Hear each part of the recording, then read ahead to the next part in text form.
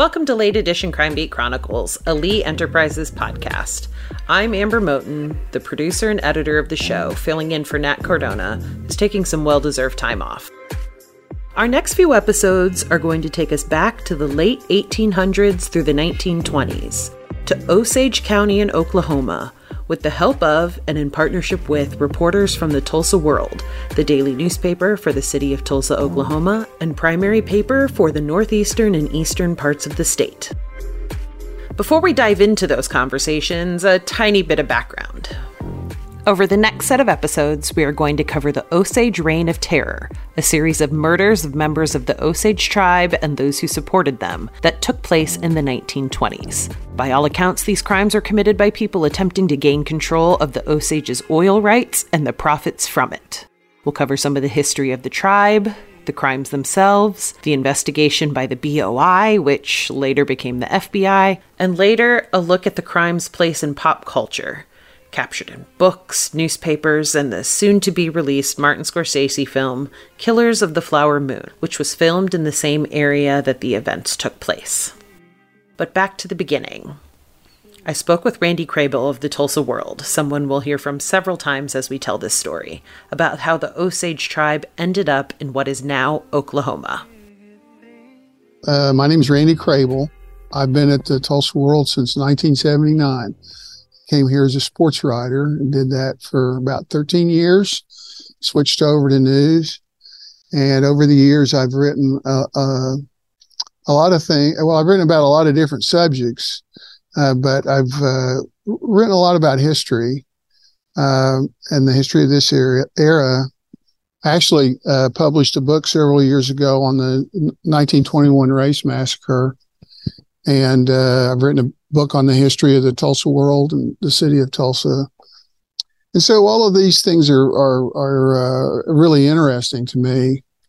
And some things, you kind of know about for a while and some things you don't.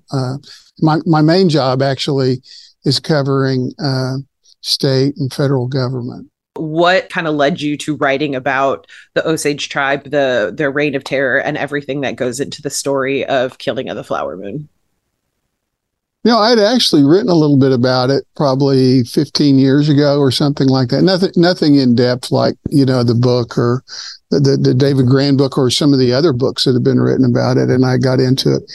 And, it's just like a lot of other things. It's, part of our story. It's part of how we got here. And, I think I was probably somewhat fascinated, if that's the right word, by just how terrible some of these people were. And also, the people who were victimized by them too, So it's part of who we are. And not only, in Oklahoma, but really across the country. And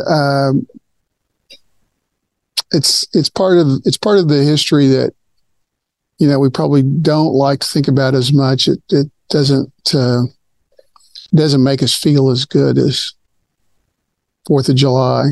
Kind of, I guess, on that topic, I think people, obviously in Oklahoma, but people of a certain age, I guess I should say, because I'm not sure that it's necessarily being taught as widely as it used to be, are aware of, like the Trail of Tears and the establishment of, Indian territory. But people may not be familiar with the existence of the Osage people and everything they went through. So can you just kind of talk a little bit about how they ended up in what is now Tulsa? And kind of what went into that?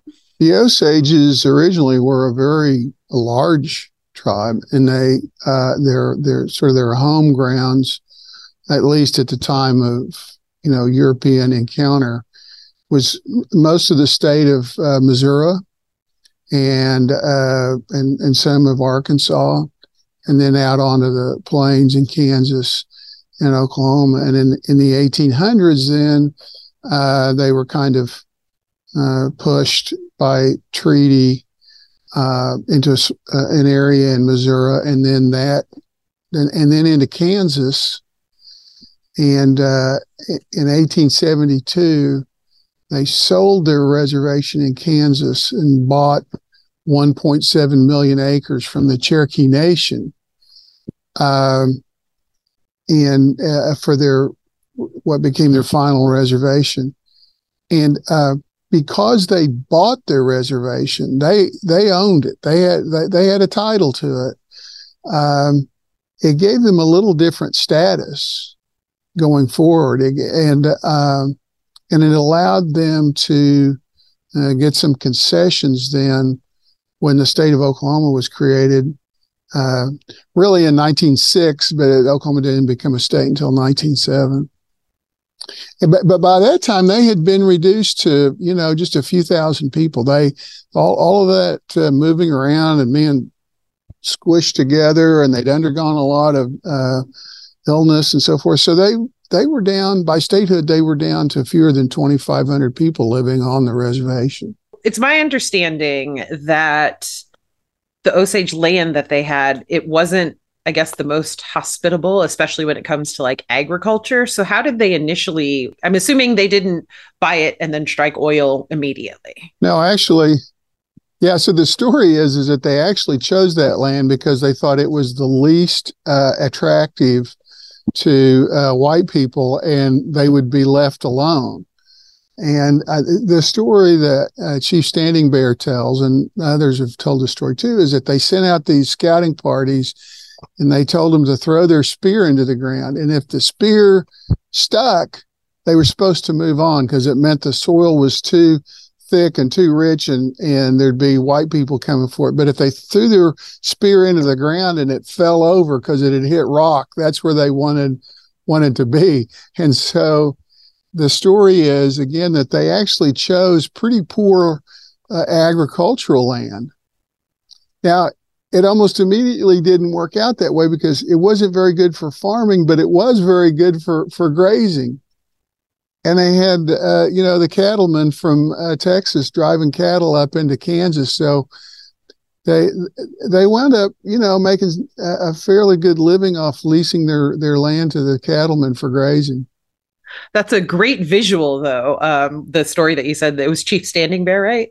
That he said about the spears. That's a great visual. We have to take a quick break, so don't go too far.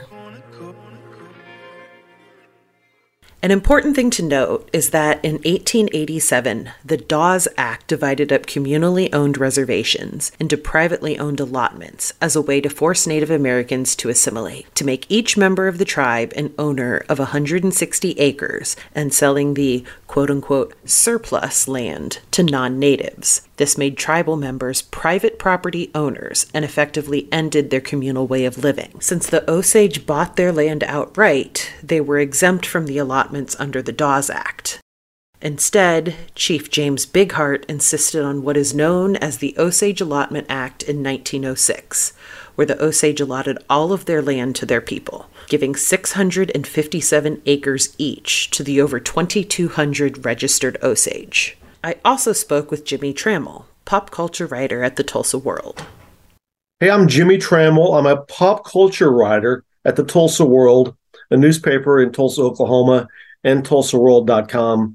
I was a sports writer for 25 years, but for the last 10 years, I've been our pop culture person. I think everybody, or most people of a certain age anyway, should be familiar with the Trail of Tears and everything with how Oklahoma was formed, but they may not have, all of the insight into what happened with the Osage people.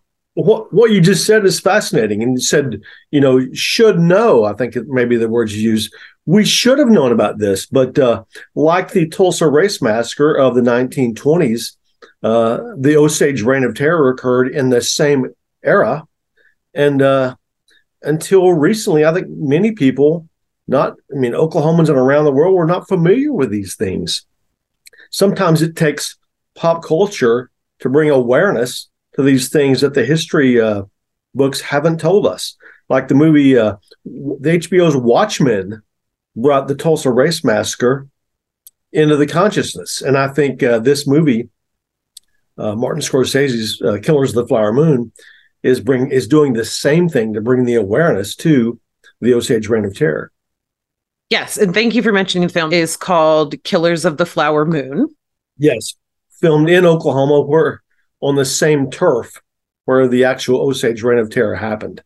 At one point in history, the Osage Nation, it's a tribe, one of many tribes in Oklahoma.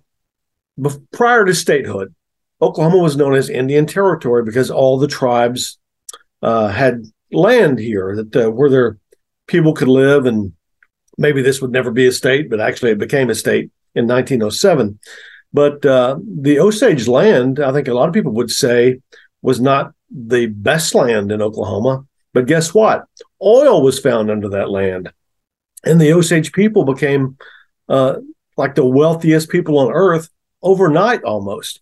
And then what happens when money is involved is greed, betrayal, and in this case, even murder, where there were serial murders of the Osage because people wanted their oil money. It's funny how money can motivate people to do such heinous things, right? Yeah, I mean, brings out the worst in people in many occasions, and eventually you hope someone will step up and do right. But when you read the book Killers of the Flower Moon, you'll see that many people who should have known better were conspirators in this. What kind of wealth? Do you know how that translates, into terms to current day? Well, this kind of wealth, okay?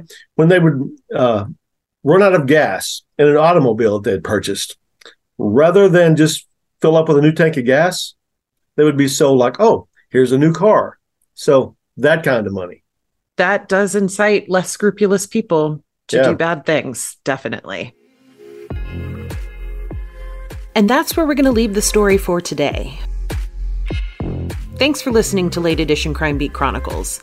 Hit that subscribe button so you don't miss our next episode where we discuss the crimes that became known as the Osage Reign of Terror.